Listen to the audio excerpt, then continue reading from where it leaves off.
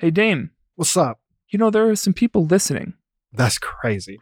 Isn't that wild? It is unthinkable. And I have a feeling that we might know about another podcast that they might like. Rebel Steps is a podcast for anyone who wants to take political action and doesn't know exactly where to get started, or just wants to learn more from organizers on the ground. Each episode guides you through taking a specific action or getting involved in a new way, which we're always looking for. So season 1 offers insights into how individuals can join movements. Season 2 focuses on the way people can work together to build these movements. And some of their more recent episodes cover things such as tenant organizing, abolition, and street action. Rebel Steps is a great resource for everyone, those new to political work and those who are more experienced, but it's especially made for new folks in mind. So if there are people in your sphere who are trying to find their way into this world of social movement building, here's a great resource for them. Definitely give it a listen. It's Rebel Steps, REBEL, Steps, wherever you get your podcasts. Hey, Dame. Yo. Do you happen to have any idea who this episode is brought to you by? Oh, I think I have a clue. I think I know. This episode of Ergo is brought to you by Overcast, an independent podcast app that embraces the open world of podcasting instead of locking it down. No exclusives, no premium content, no paywalls, just a great podcast app for everyone. And if you know Ergo, we love independent and we love shit not being locked down. So go ahead and get Overcast for free on the App Store.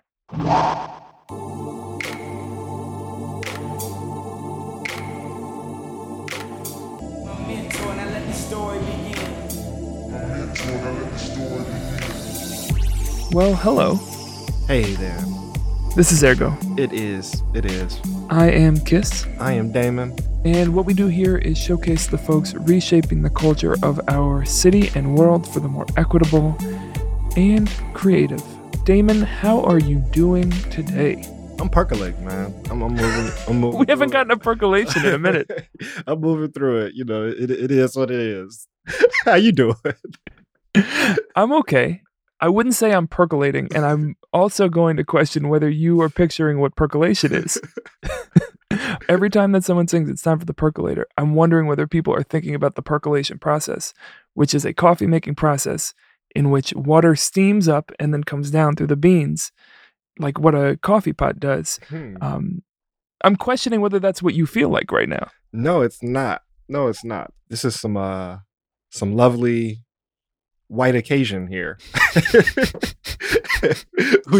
Percolation is a whole nother process on my side of the world. So I'm Googling this now, and you are correct.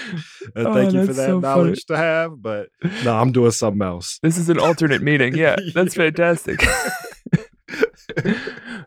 I think we know what time it is. It's time for the percolator. Now that we got that out of the way, I'm so excited to get to our episode today. We are introducing our next suite. For those of you who don't know, since last spring, summer, we've been recording suites around different topics. The first one was interviews with frontline workers in different ways called On the Line. Then we had our abolition suite last summer. Then we talked to educators about education. And then lastly, a whole bunch of wonderful writers and editors about the process of writing. Today, we are kicking off our mentorship suite, exploring the joys, contradictions, tensions, and transformative possibilities of this thing that we sometimes cringingly call mentorship. We're really excited to be in this suite where we're going to have an opportunity to platform some folks that, have been really important, not just in our community, but in our own personal development and in some of the foundational ideology of how we were able to make this show. And also, to be able to discuss this tradition in community that I think so often gets overlooked or gets commodified in this really icky nonprofit type of space.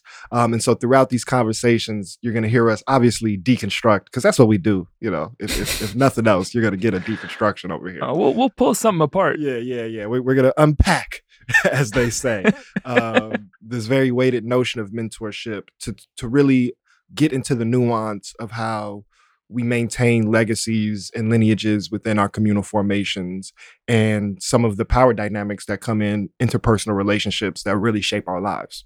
Yeah, this is something that we've been thinking about doing for a while, and it was already going to be the next suite we did. And then, as our listeners may or may not know, and we're not going to kind of go beat by beat through it, but over the last few weeks to a month, a lot of the folks who have been in some of the most high profile mentorship positions within the city, there's been a lot of conversations about the ways that they've come up short addressing the harms that have happened to young people in the city. And so rather than going through the specifics of that, we're going to try to use the example and the conversations around that to try to generate for the two of us as people who are thinking about what does it mean to step into that role. What are the best practices? What are the things we can learn? And how can we make sure that the structures that we build more fully and more humanistically care for the people that we're trying to help grow? So 2 quick goals I have going into this, and I hope the audience take away is one, Kiss, kind of like our generation is in a transition point that we joke about all the time of going from being like the young scrappy kids into fake adults into more pretending adults. And so, as we are in a little band that is creeping 30 or just creeping over 30. It's feeling like there is a need for us to understand the responsibilities that are coming upon us. But also, these are some folks we really respect and appreciate their wisdom.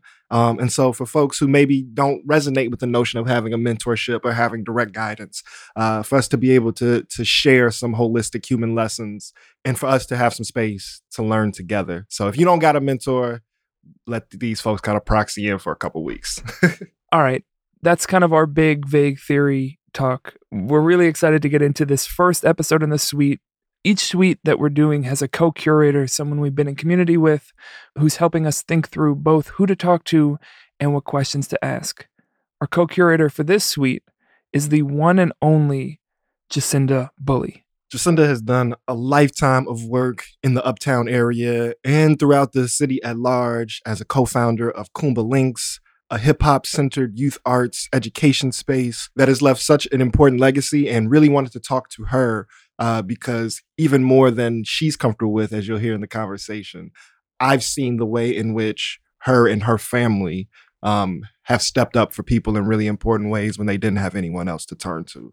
And so I wanted to just pull from her wisdom. And she's somebody who I truly love and admire. And her presence in community helped shaped and gave an example for how I want to show up. So it's really an honor to have her on the team with us as always. Without further ado, let's get into it. Jacinda Bully kicking off our mentorship suite here on Ergo. Oh yeah, let's do it. Today, we have a very, very, very special guest with us as we're about to dive into mentorship.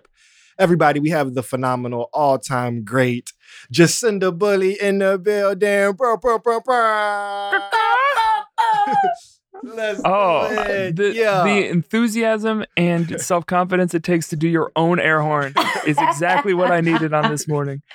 So we are aware that, we still small time, but we have a little bit more audience over the last, year or so. So we always want to make sure that we don't assume that our audience know the guests that we love so dearly. So just to give some context, Jacinda is one of the founders of the amazing, mighty, world-changing Kumba Links. Been holding it down up in the uptown part of Chicago, but really been a citywide impact of youth organizing, hip-hop organizing, family care, education, really a model for how I think generations should interact if liberation is our North Star. And so really, really happy to have you here. We'll get a little bit more into some of your context. But before we get into any of the big themes and the big ideas, we got to start how we do with our 2-part question. In this time, and define time however you want, this day, hour, this season, this lifetime. In this time, Jacinda, how is the world treating you and how are you treating the world? That question always be so hard. It's getting worse. Yeah.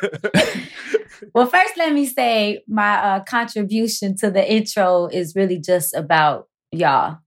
I am always inspired when folks stay to it, get to it, and stay to it. And so you started something beautiful. and it's blossomed, and you in it, you still cultivating it, you still, working the land. And so I see you, and I appreciate the platform, and I appreciate y'all committing your time and your energy and always making capacity for it. Well, I think we got everything we need. Thank you so much for coming on. That's all we wanted was some affirmation. That's the secret to the show. It's the affirmation suite. Yeah. Just have people come on and say nice things about us. No, thank you. Most people just take the compliment and run with it. So no one else gets it but you. Thank you so much. But sincerely, it's appreciated. Yeah. And from you as such a consistent and committed steward, those words aren't taken lightly. I know what you mean when you say that. So that means a lot. I say, yeah. So, I guess I think about, I woke up like this, like breathing and moving, and being able to think and articulate and grapple with this earth side's struggle. So I guess the world is treating me the way that it was set up to challenge me and to hold me in whatever that looks like. And so I guess I'm being treated well. Like, I'm giving thanks. I'm trying to have gratitude for my fingers moving, for my eyes being able to, perceive, for me to have taste, for me to have breath. So, not everyone has that. Not everyone is still earthside. So I'm being reminded of the ancestors and the folks that are invested in our best selves, checking you out on this Zoom. And so I'm giving thanks. So how's the earth treating me? I think there's a lot of unseen taking care of us and helping us navigate. So, yeah. That's beautiful. I also love that you shifted it from world to earth, just like a small but perfect shift. So we're so excited to have you here to kick off this next suite. As we were figuring out what was kind of the theme that we wanted to spend some time really digging into, we had a lot of ideas, some more kind of tangible movement work, more explicitly political. But where we ended up was on something that I felt like was a conversation that needed to happen for a lot of reasons. And so over the next few weeks, we're going to be talking about mentorship, some of the nuances, complications, unique joys, best practices of this idea of helping to bring the people around you along. It is kind of my working definition of where I'm at with it right now. But I'm curious for you to start us off. Mentorship can be kind of a loaded word. For you, how do you define that word as clearly or vaguely as feels right? I'm still trying to process. You said your working definition is bringing the people around you along. Yeah. Yeah. Yeah. Which I hadn't planned until I said it. Oh, so no. It was nice that my brain brought that with me. But yeah, this idea that like I'm moving and my role is to bring people with me and make sure that they're able to come with me. That's that being one piece of it. I don't think that that's the only piece of it, but that's kind of where my head was at this morning. Yeah. I feel that. I never really have sat down and thought about what this word really means to me, why it's uncomfortable, why I think that it's kind of boxy and doesn't allow for the full like bloom. But I certainly know that it's about leaning in, being receptive to what we need to move through. But I think there's so many different ways to show up for someone. And I don't know, is the word mentorship something special or other than showing up for someone? Or is it just a commitment to show, is it just that, simply showing up for someone the best way that you can? And is it really cross-generational? Is it really circular and not just this hierarchical or like linear way of seeing it? Mentorship, the way it's been institutionalized is like, I'm the adult and I'm going to show you the way, instead of like, we're going to be co-workers in this. Yeah. And it's very like framed career-wise also of like, there's this ladder, I'm multiple steps forward on this ladder and I'm going to like will you up this ladder basically. Yeah. No, I mean, we're starting right where I would have wanted to jump in we're real language nerds up here. So we'll dive in on a word. And mentorship is interesting because it is one of those really wide symbols or containers that on one end, you hear it used in the most intimate, sacred relationships. But as you just named, it's also been like institutionalized and non-profiticized, right? And like you could just sign up for a job and your job is called mentor these kids, right? That you don't have any relationship to, that's really about paperwork, that's about a grant. And so it gets used so loosely. But why we were honored to always have you in this space, but to have you on in this conversation is there are probably few living people in our community that I have seen people name as a mentor more than you and, you know, your squad and family. But your name, I think, comes up the most of like my peers and even people that are younger than me. And so we don't believe in authority and expertise, but you got some authority in our book on how we can deconstruct this. So I want us to keep giving ourselves space to play with the language of what we're actually trying to describe. Because more than this like very weighted word, I think we're trying to talk about how lineages are built, maintained, and transferred. And yes, you are a lineage maker. And so bouncing off that, let's go back a little bit. I think it's easy to talk about all the work that you've done for young people, but I want to put yourself in your younger body a little bit. And what were some of the generational lessons you learned about this stewardship of tradition and lineage as you were coming up, for better or for worse, right? the what to do's and the what not to do's to kind of get us started in where you land in this tradition. Yeah, I think that's important. Well, two things I want to share. One is that being called a mentor, I think that the reason that I struggle with it is because I have seen it institutionalized so much. And when a young person's like, this is my mentor, I'm like, I don't work at the Boys and Girls Club. Like, no, that's not what I gave you. Or that's not what I want this relationship to be.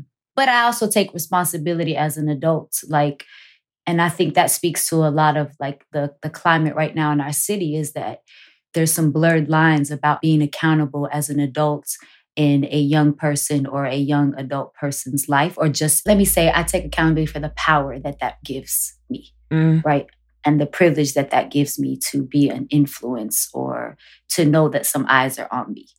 But for better or worse, like I also know I got to move through my life and be who I am. And I'm not going to put on a show for someone or pretend or you know, this is not a performance. This is my life, my journey.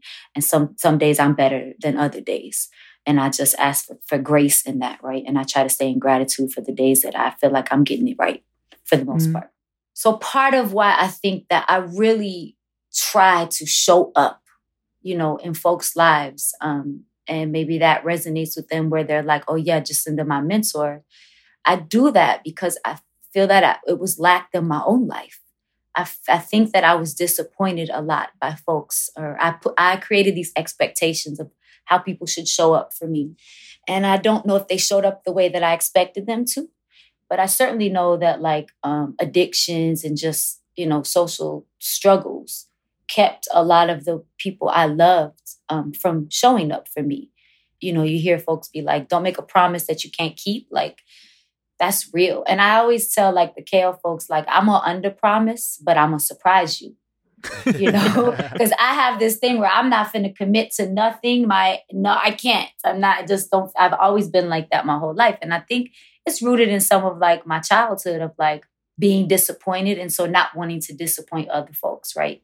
And so I think that that's why I kind of go hard. Like if I have a relationship with you, I'm going to try to be invested in it and believe in you to that. Like when everyone else has given up on you, I'm that one that's like, but wait, don't you see the little like bud coming? Or like, you know, like I'm always looking and I'm always trying to be hopeful in humanity. I know that we are divine and that, I don't know, I just always try to see that in folks. I mean, even to the point where my own shorties be like, why you stop? Like, you know, I get criticized often for like giving too many chances, you know? And I'm not a sucker. Like I know what it is. Like but I also know what it is, if you will. And so, you know. Oh, I love that distinction of one, I know what it is, but I know what it is. But also, like, there's a way to give chances and believe in that spark or in that bud without being naive or flattening the reality of the ways that people hurt each other. And where that connects to what you were saying earlier is your understanding of your responsibility also being in tension or contradiction or just at the same time as you living your own life and being a person, right? Like you're not going to be static and have everything figured out just because you have a responsibility to someone else. You're extending a lot of humanity to yourself in a way that I think helps you give it to other people too. The word you used in that I'm really intrigued by, and I think we're going to pull this out. I think it's our first thread, is this notion of expectation. I heard you say of like those that came before you did not meet the expectations that you've had, teaching you to make sure that the folks that you are providing for are offering something to, aren't expecting what's beyond your capacity or where you are. But then also for those who you are, supporting their development, even when they don't meet expectations, the way in which they show up. And so I want to go into that personal of, how do you manage those expectations folks have of you a little bit more? And how do you hold when you don't feel like you can really meet that, right? Like I hear you now having a real grace to it, but I imagine that took some years to be able to not always be trying to meet expectations that maybe won't be healthy for you. I really have just come to understand that we place expectations. I think in my own inner child journey, like dealing with the passing of my mom's, which has been decades, right? But like when my mama passed, we didn't have the best relationship. There was a lot of resentment in me towards her. I think it was because I had this expectation of how a mother should show up. It's not the same as a mentor, but kind of, right? Like, if we thinking about in these various ways. So anyways, without saying too much, I think I'm just coming to understand through trying to sit with, first praying for my mother's presence to stay invested in me and to guide me in this, and to, redeem sort of our love relationship. In that, I have grappled with this word expectation, because I think I had a heavy expectation of how she should show up in my life. And so just recently am I really realizing that expectation is on you. It ain't got nothing to do with me. Like, I don't know where you got that from. Did I commit to that? We didn't form an agreement here. Yeah. Yeah.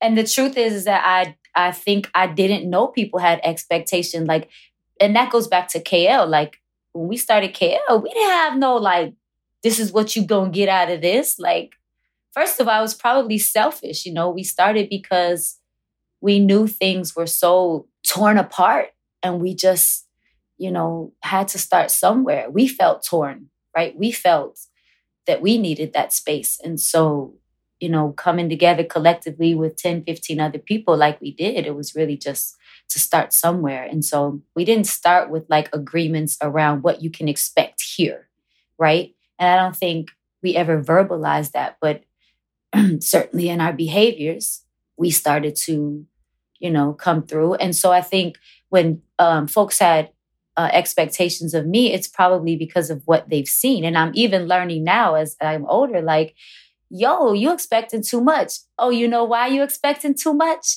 Because Jacinda put you in a place to expect that. I mean, we have a responsibility in the way that we interact with folks, because then that becomes the norm. I'm processing a lot of that as I get older. When I was younger, I think I just wanted to be there for the shorty that it resonated. A lot of their lived experiences resonated with my own lived experiences that were not cared for. And so I wanted to care for you in ways that maybe I felt I didn't care for. And I've learned now, 25 years later, that you can't really show up to space like that.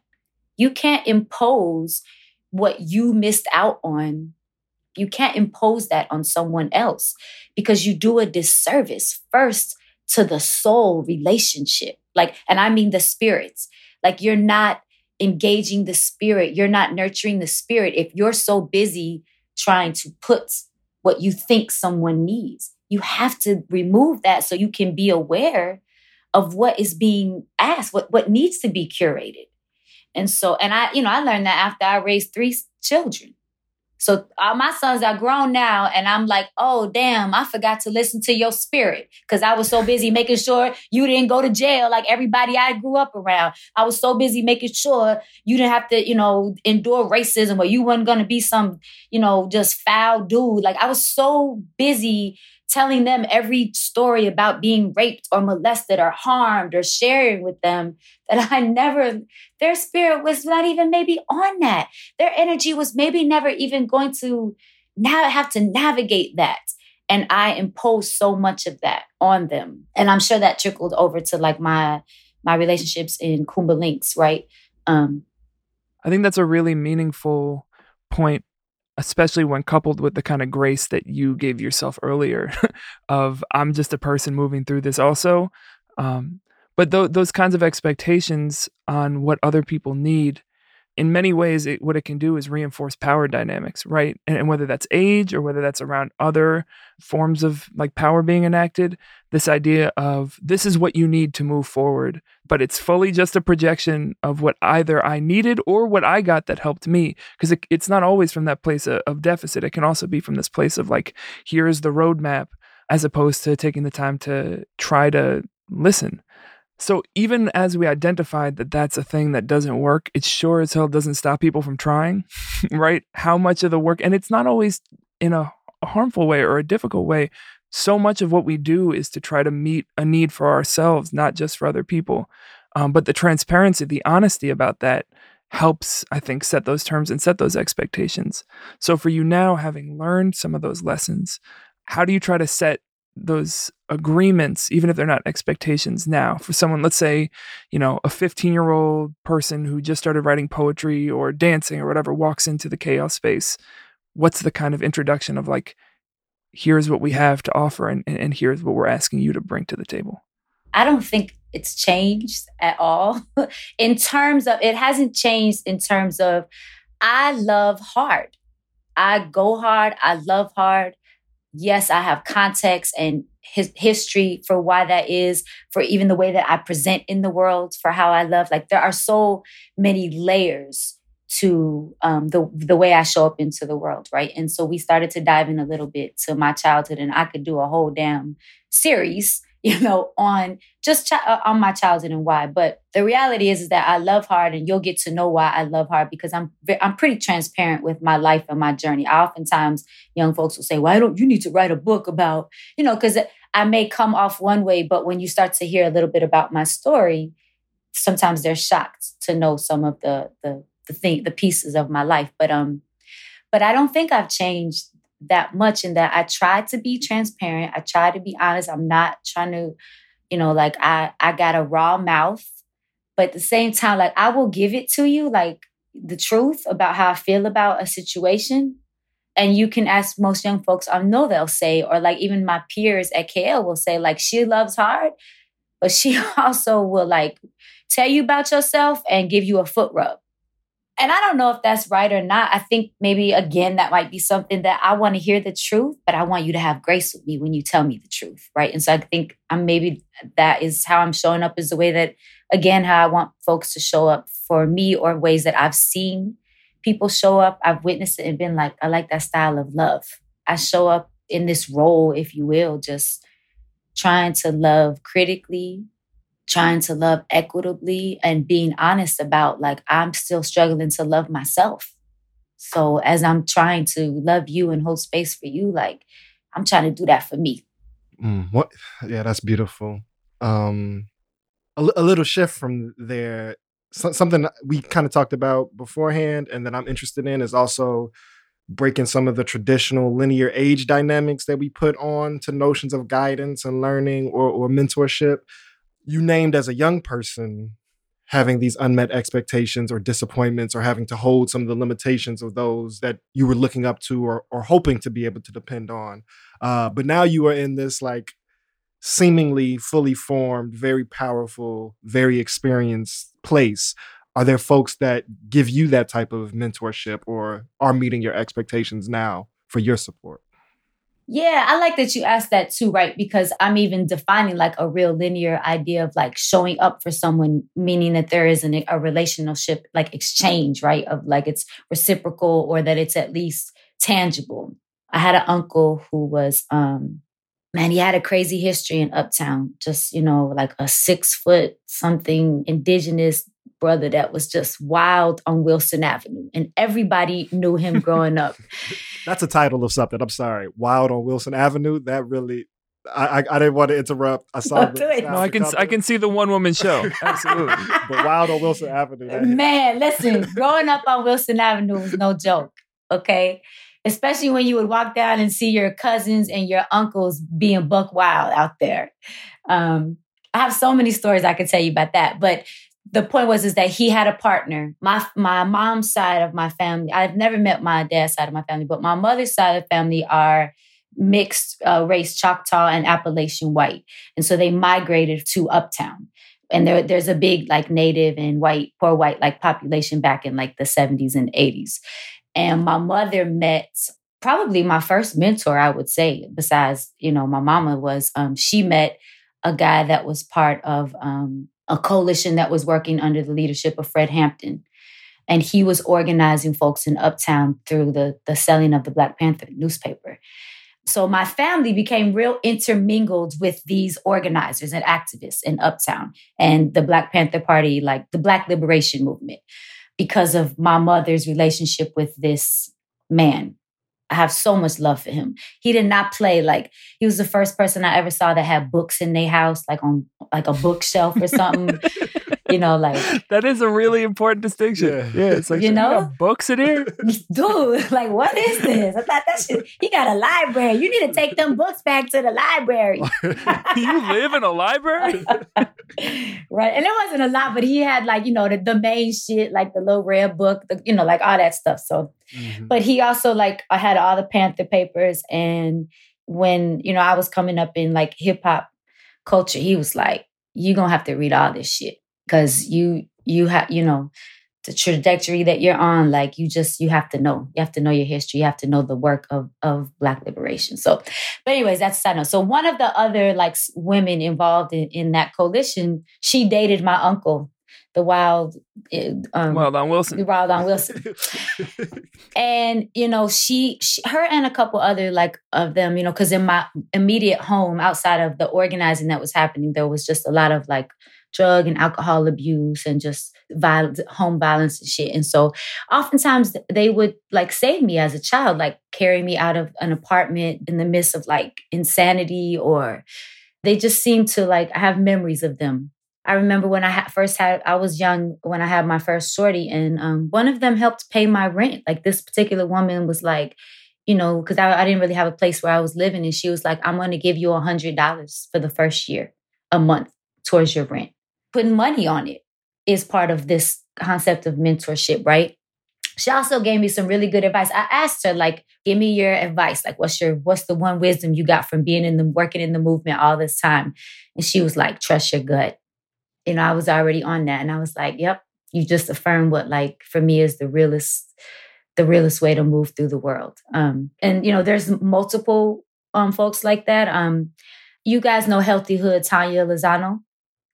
Right. So it's so beautiful. When I see her in the movement doing the work that she's doing, I love it because, her daddy and my stepdaddy, the brother I told you about that I met when I was 7, they were in leadership positions doing that movement building work. And I knew I remember when Tanya was born, and I remember Tanya's mom living with us. And so when I see her and I see when I think about mentorship, I'm like, damn, your daddy and mama trained you up. You got what they probably intended for a lot of us, that movement. She really got that in a profound way that I admire that. So I know I just was talking about Tanya's mentorship and you asked me about mine, but so that was when I was really young, that type of impact. And obviously my dad or my stepdad, whatever, the impact that he had on probably being one of my first mentors. Those were adult figures. Then when I was a late teen, I was part of a collective called Youth Struggling for Survival, which was for Indigenous youth. And I had, we called them Papa Frank and Mama Lou. And it was this couple, and they had their own shorties, but they really were about taking urban Indians, if you will, and just giving us space and place to learn a lot of our ceremony and our practices that maybe, we weren't aware of. Because you have to know that like indigenous folks really couldn't even practice ceremony until like mid-70s. So I'm born into right when it's now legal to practice ceremony, right? And so none of the folks before me had any idea of that. They weren't practicing that, right? They were whitewashed, like, ashamed of that. So that mentorship was so instrumental in my teens and my early 20s, having that mentorship and that guidance, and just be reminded of how I show up. And I have a thought about a mentor in that time, Papa Frank. We used to sweat a lot, and I have a thing about being claustrophobic. Like, I'd be tripping. Like, I don't even want to wear things. Like, I go through phases where I'm like, take everything off. Like, I'm freaking out. The anxiety is real. So obviously when you sweat, it's, tight quarters. Meaning like a sweat lodge? Yeah. Like in a nipi. Yeah. And so... Because some people just are out here sweating. So I wanted to make sure that we made a distinction. Because there are men named Frank who sweat a lot. And there's no ritual connected to that. Okay. Like I have a cousin Frank who sweats a lot. But my bad. Yes, like a ceremony inipi sweat where you're pouring, hot stones and like, yes. Google it. I don't know what to say. But I have a memory of him saying to me so many times, like, get your breath, and you're not doing this for you. You're doing this for your people. You're doing this for the ones you love. And so, when it gets hard, I kind of remember these faint things that folks said to me, some of the elders, right? And then moving through life, I think also I've had young folks be my mentors. My shorties, the ones that I've birthed, have been instrumental to my evolution. I think my oldest son has checked me so many times with and it's been, ugly. But I think that he has mentored me to take a different lens. He challenged my power, right? When he thought that I was abusing it. I think, man, that's great mentorship, because he still loves me and he still looks to me for guidance. And we were talking about like this like construction of like, this is how you should be, or right. Like, it's funny because we still look for folks to do that for us, to give us this kind of structure and kind of teach us how we should be and exist and interrogate. Like, I know I want that. So I guess I'm assuming other folks want that. And I see in other folks' behaviors that they want that. But at the same time, they want that, but then they want you to back up and give some grace. Because I know I do. Like, okay, I see you showed me. Now let me try this out. Let me do it my way. Let me put a twist on it. My sons have given me that kind of mentorship. And so have, other KL youth or KL staff that have been like, but I think it's been love, and sometimes it's been hard. And I don't know if that answers what you were asking, just about the different kinds of mentorship. Yeah. I don't have a question. I just things I want to pull out from there or reflect back that are really profound for me.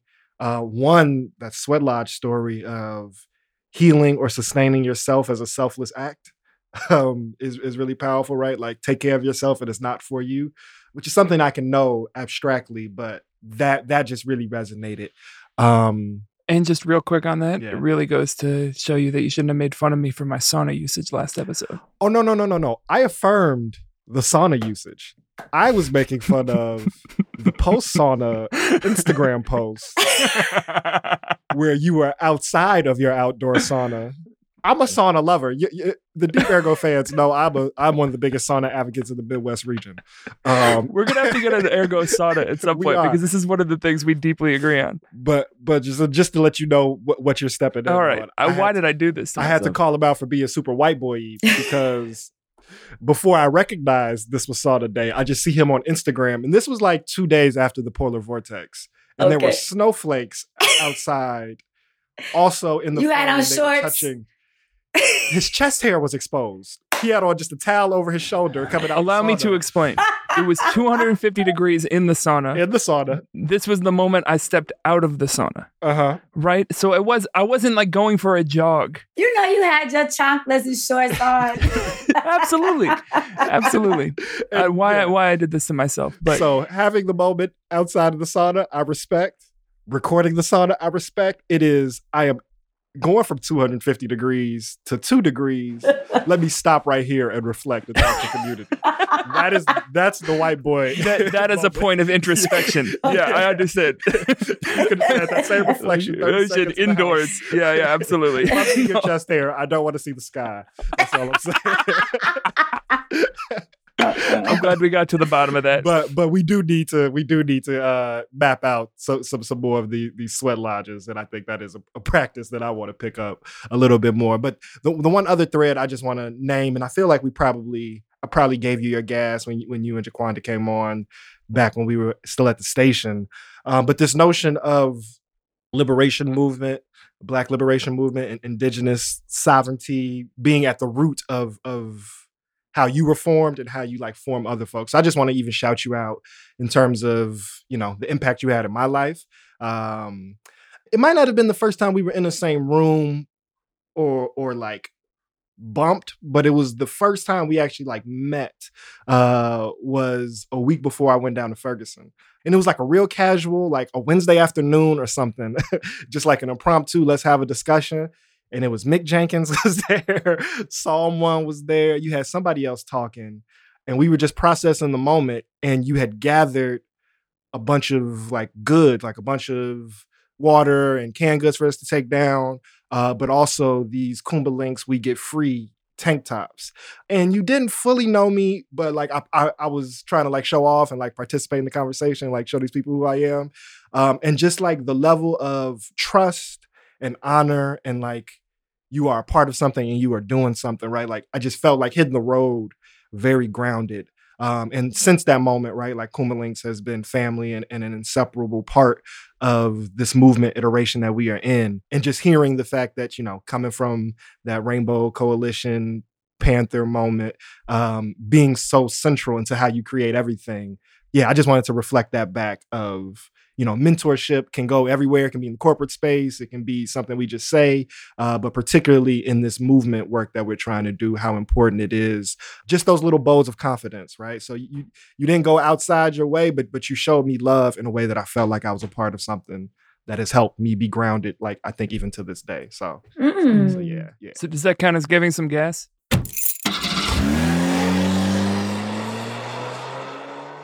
Yeah. Absolutely. Perfect. Gas Give thanks. Man, give thanks for the lived experiences that we have that, that fill us with enough gratitude and energy to keep it going. Again, that's that piece, like you're on when you don't even know you're on, because that was like the most low key. It was. It did, like 12 people in there.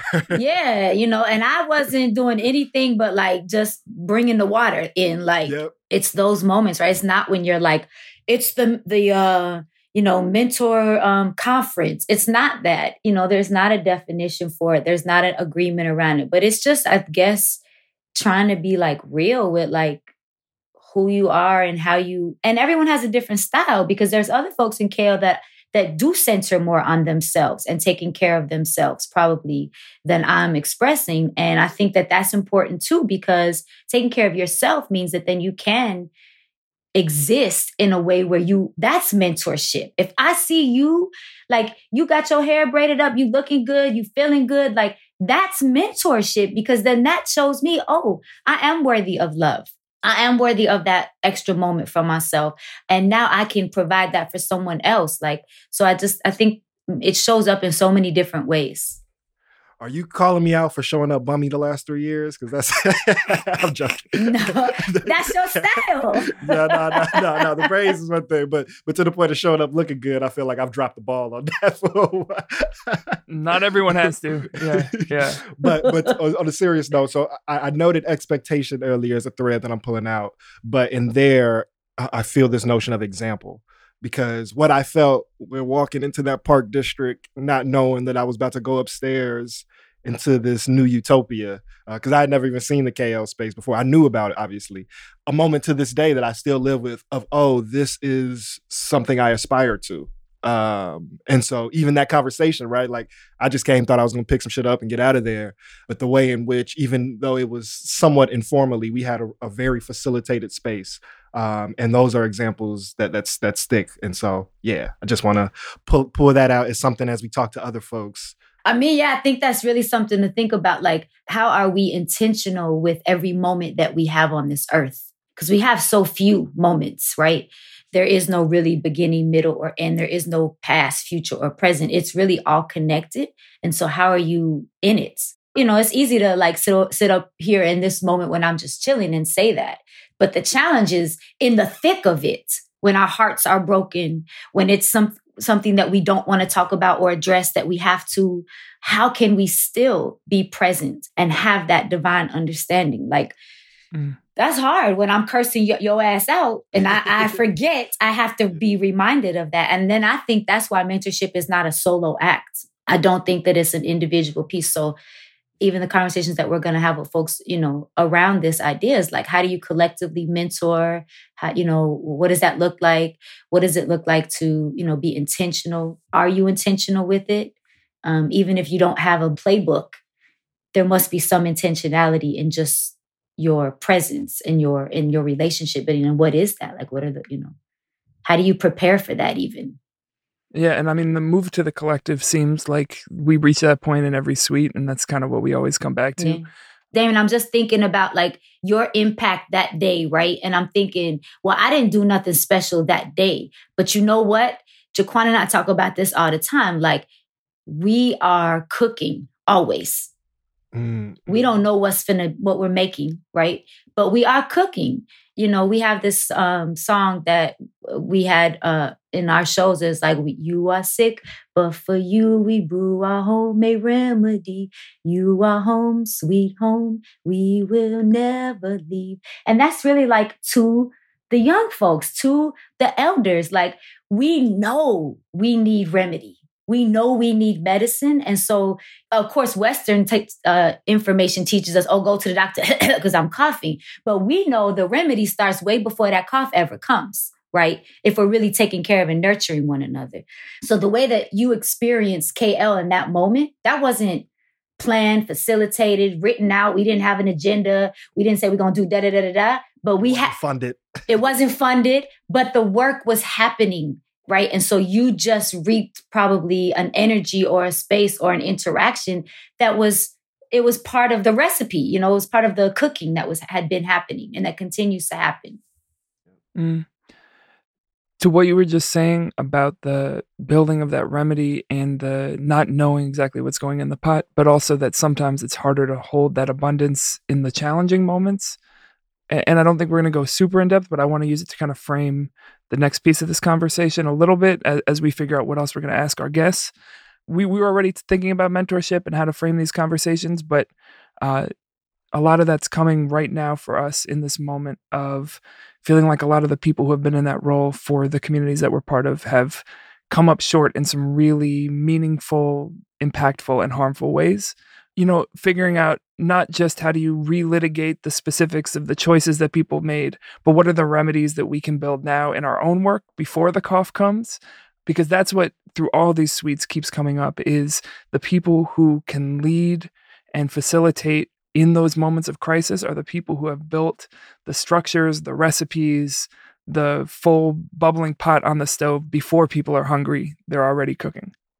With that said, are there any other themes or questions or things that, you know, thinking about the people that we're going to talk to who work across many different areas, from youth work to within the academy to formal political organizing, are there other themes or questions that you want to make sure that we cover with all of them? And it could be things that you have answers to or the things that you're wrestling with for yourself too. Yeah.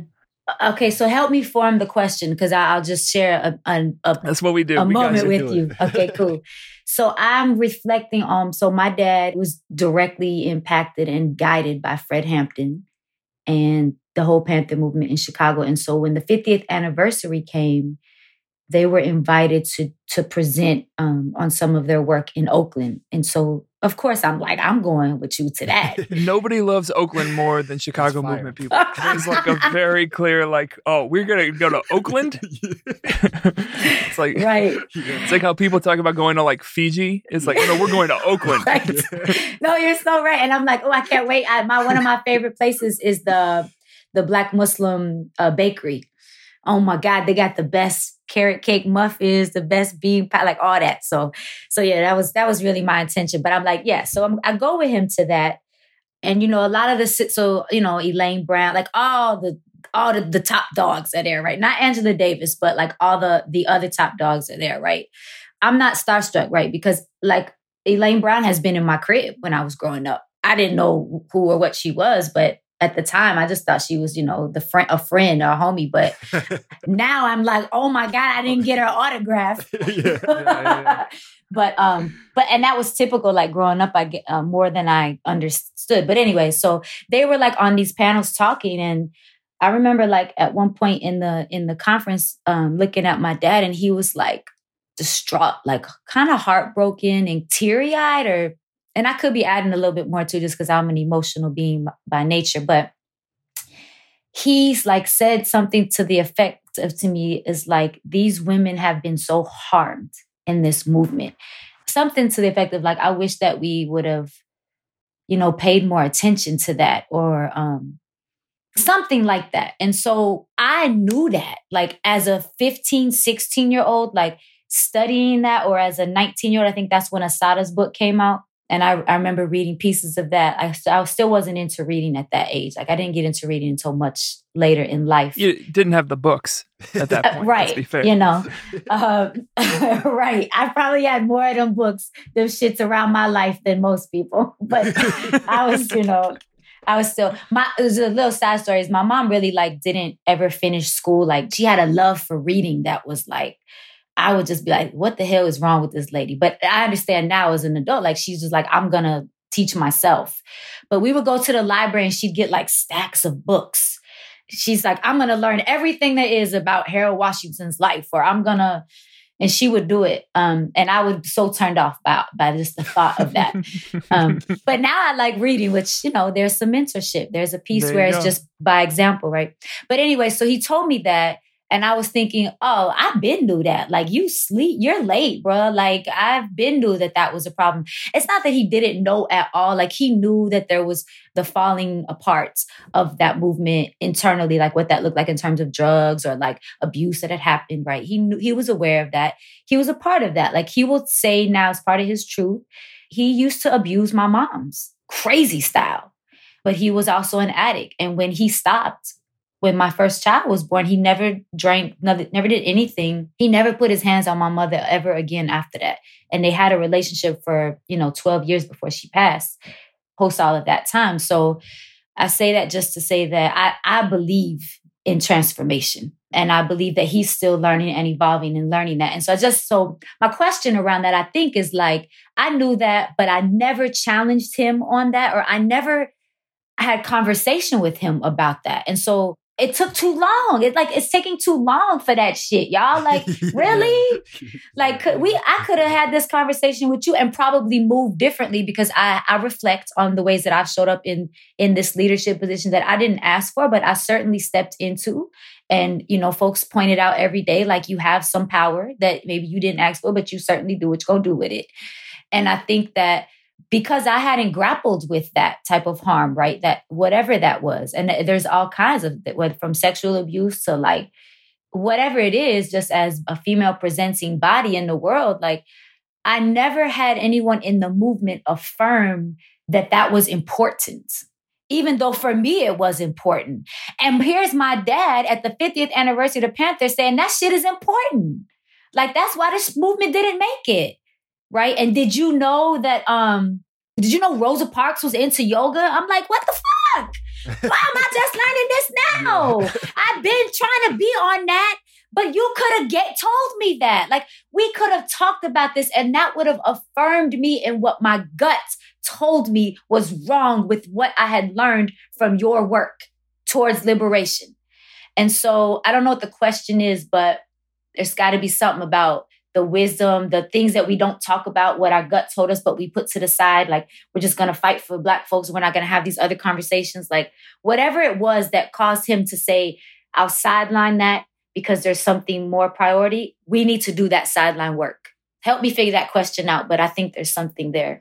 You got it at the end with sideline work, I think, is a great title for it, right? Like, there's so many things that we put to the side And how do you make space for the sideline?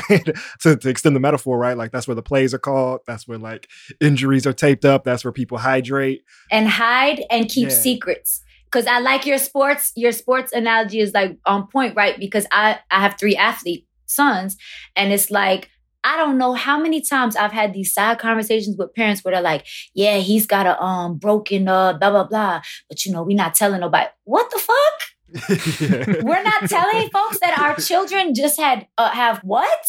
We're allowing them to continue the facade that they're unbreakable, that they don't need space and time to heal, that this is too much at too young of an age, or whatever that is. But that idea of like, yeah, there's so much that there's a lot to explore there and interrogate and to challenge so that we can shift and move differently. Yeah. And the truth is that it's not the sideline at all, right? We've relegated these conversations to there, but it reminds me of something we talked about. I can't remember which episode it was in. I might have been in the Angela episode, but this idea that like there were all of these internal contradictions, these interpersonal harms that were happening that were treated with this, we don't talk about that. And you're expected to keep that at the door because in here we do capital P political work or we do capital L liberation work. And that the act of sidelining those, even though they're central to that fight, creates these patterns that are destructive. And so if what we're seeing right now is generationally within movement work, people refusing to do that sidelining and say, no, we're going to confront these conflicts, not just because it's important and we want people to feel good, but because like we have to face these contradictions in ourselves if we're asking the world to face them also. That doesn't mean just because we're choosing to face them that we have the tools to do so. And that's where I think a lot of the challenge of this moment is that to the point of what you were saying about the generation before us or the generations before, we didn't inherit a lot of tools from them directly to address those types of harm, right? Because they didn't have those tools either. And I think it's super important to say that and name that and state that because, and I was sharing that earlier on with just reconciling my own relationship with my mother, right? Is like, it didn't start with her. And also just being conscious of like, we point fingers and it's your fault, right? Because you didn't da da da da. And so I'm thinking of when I was young, I used to get called Smiley because I always was smiling. And the truth was, I was so sad as a shorty. Like I have a memory of, it was just a typical night of like a lot of just drinking and drugs and a lot of adults just up all night till the sun comes up. And I'm getting ready for school in the morning and I'm walking over like, bodies that are just kind of like, because they had a little bit too much to drink, like everybody's kind of falling out. There had been a fight and the police had come. And so there was like some blood and just, it was like a crazy scene, right, from childhood. And I'm not saying I didn't have a beautiful childhood where there was not that kind of stuff. This just happened to be one of those days. And so, we always remember that type of shit before we go and remember the joy of our DNA. So please don't, I'm not woe is me or nothing, but I'm sharing this to say, like, I remember being really sad and disheartened. I had these rituals of like prayer when I was little and things like that would happen. But I remember walking out the crib. I got on a bus to go to school. And it was this boy and his name was Muhammad. And he would always make fun of me. He was just African-American brother from uptown. He lived in 4848. And he would always be like, why your motherfucking ass always smiling? And I think about that as a child. And I'm like, if I had the courage, I would have been smacked his ass and been like, boy, you don't even fucking know. Like, you have no idea why I'm smiling. I'm smiling so I don't beat your ass on this bus because I have so much that I'm trying to figure out. But my point is that it's a learned behavior, right? To smile and keep it moving and to prioritize other people's supposed like idea of what they need, right? And so in the movement, they did that. They swept it under the rug. They kept it quiet because they wanted to prioritize, what they thought was the right way of interacting. But it gives people a false sense of what the reality of things are. So anyways, I think it's a human nature thing. And so I don't blame it solely on our elders or even on our generation for not doing that. I do say, though, when you got to do the work. We got to figure it out. And so that's kind of where I'm at now. Is like, shoot, I know that I didn't cause harm, but I certainly didn't. I don't know if we intentionally thought like, okay, how does Kumba Links hold space for survivors? And this is 3 women who started KL who are all survivors, But we never really named that or said, this is how we're going to hold space in that way. It actually took a white cis man to point that out to us. Interestingly enough, that we were not necessarily holding consent culture in the way that we should. But, that's his privilege that he had that eye because he wasn't in it. I think, that's the only way I can explain it. Like, how the fuck did you come from the outside and tell us you're not being intentional enough about consent culture in the space when we're like, our whole damn life is about consent. Like, we started this because of consent, but naming it in that way.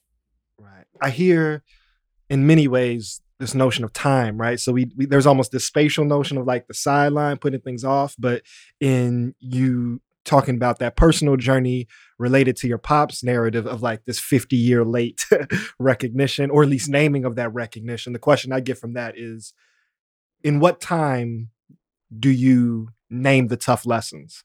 Because it's not that the lessons weren't learned, right? Like I hear you saying that your dad knew this, but it took a while to be able to share and pass down the lineage of that lesson. And so when and how do you share the tough lessons? Because when shit hit the fan, folks who are in position are learning, right? And they are gaining understandings. And some of it is complicated in terms of what you can say to a unprotected space, but some of it is also very self-protective. And one thing just for the listeners, I think it's already on the Ergo reading list, mentioned Assata as a text that obviously I'm sure you probably have some familiarity with and should pick up if you haven't already. But Elaine Brown's text, A Taste of Power, needs to always be read right next to it. And it's probably one of the best firsthand accounts of how gender dynamics and gender violence affected the Black Panther Party. And so for those who don't know, we just shouting out Elaine like we all on a first name basis. Elaine Brown served as the she wasn't in my living room. was the chair, the leader of the party when Huey had to exile to Cuba. So for about 3 or 4 years, this woman was ahead of this super nationalist, super machismo space. But while women were in formal leadership, that created the best performing school in California. And the moral of the story is like the men came back home and fucked it all up. So in case you don't want to read it, that's what ends up happening. But for those who are trying, spoiler alert. But you should know that 50 years later already. Yeah. Exactly. If you don't. The one takeaway that I have from Elaine Brown is having the correct analysis. Like that was what she always talked about, right?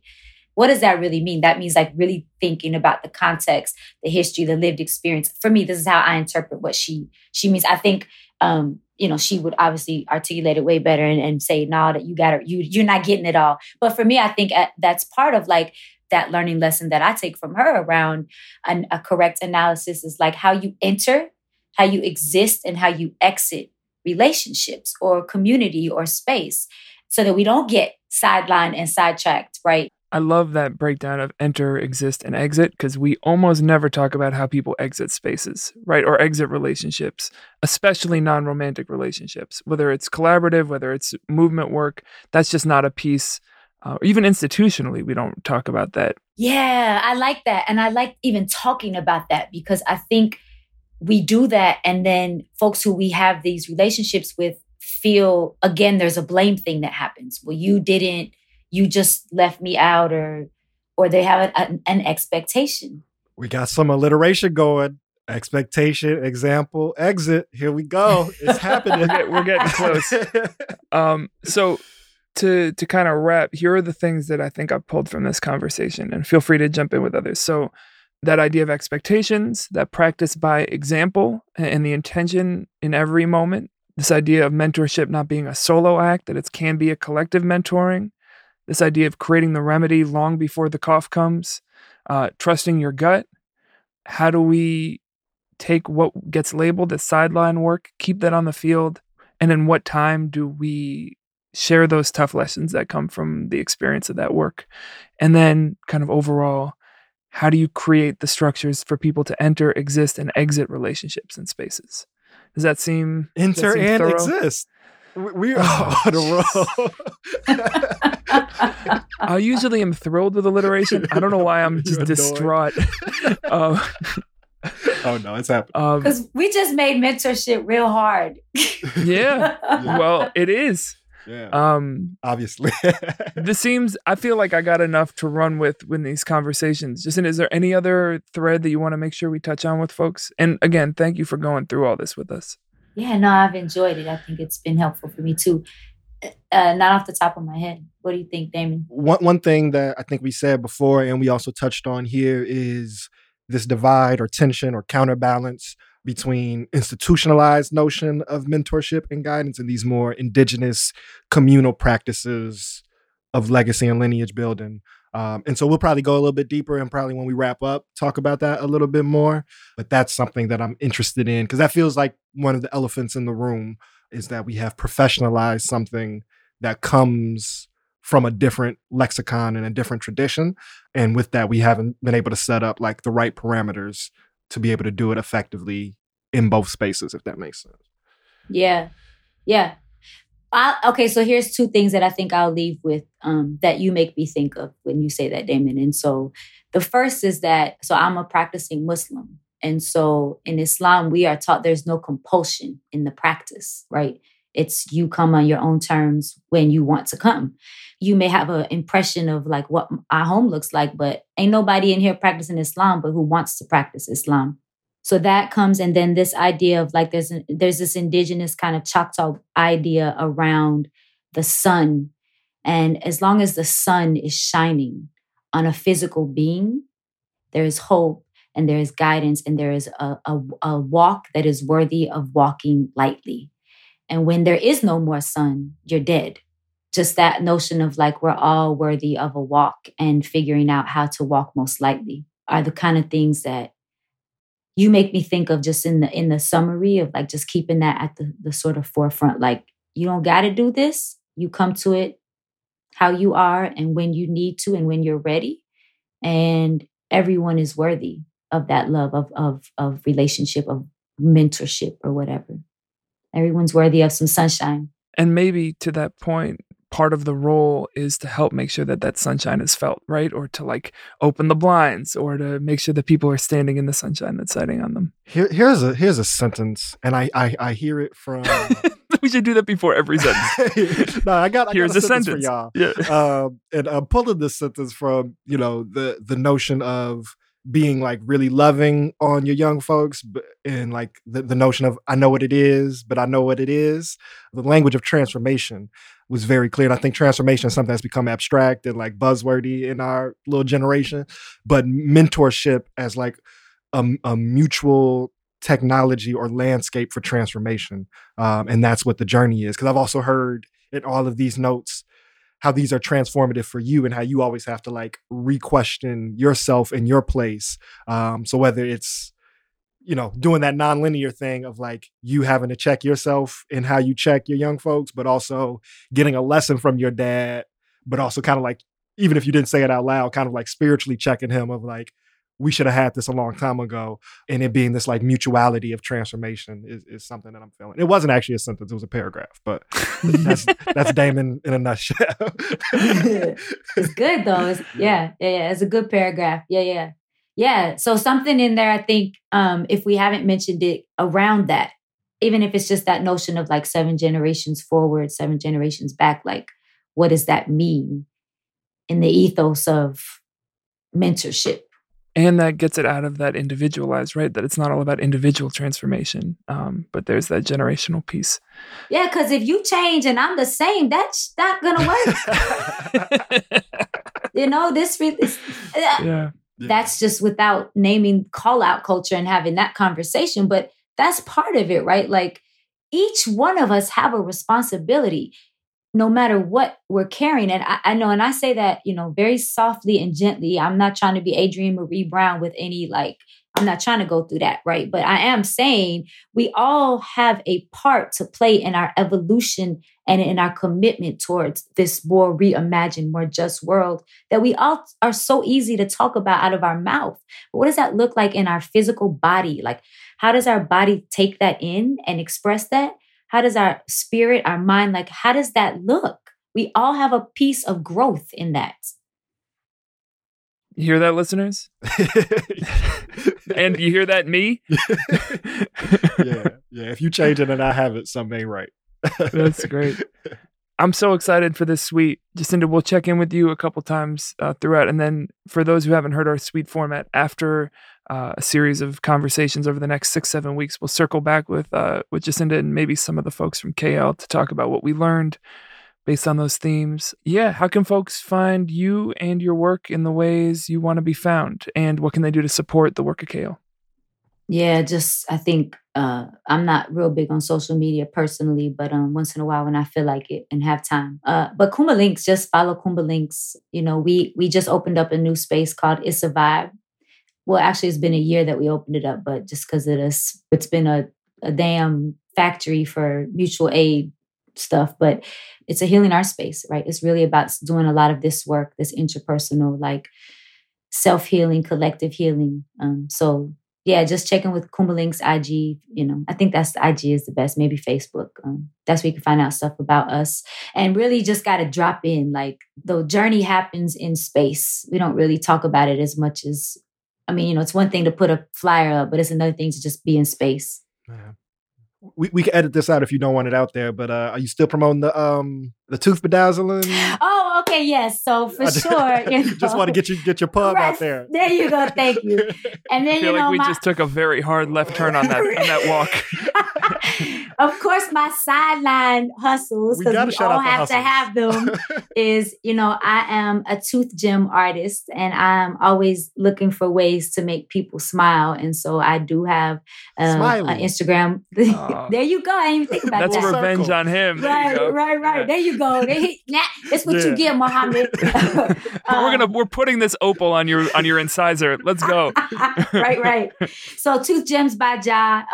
I don't have an IG, but if you follow my Ja, the Amp Mouth, because I'm loud, I do occasionally put up information, and in my link tree, I do support birth work, and it's also the work of Kumba Links. It's called Womb Warriors, and I support families who are birthing, postpartum. I also have a training or mentorship or guidance, whatever you want to call it. People call it certification. I don't really like that. But I do, if you're interested in being a birth worker and supporting birthing folks in our city, I will mentor and support you through that as a free resource. So I don't charge for it. I just want as many Black and brown, you know, white allies to be out here supporting birth work. I think it's super important. So I'm here for you.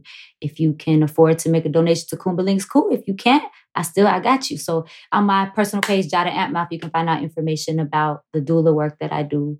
And then Tooth Gems by Ja, that's where I just get free and have fun and make light of this walk, because we're only here a short time and we all need a little bit of reasons to smile. I never thought of birth work as mentorship, but absolutely. Yeah. Oh my God. Yeah. You really landed the plane there. Here we go. We're at Ergo Radio. I'm at Ergo Kiss. I'm at Damon_AF. And we will be continuing our mentorship suite next week here. Thank you again, Jacinda, for chopping it up with us. Peace, y'all. Much love to the people. Peace.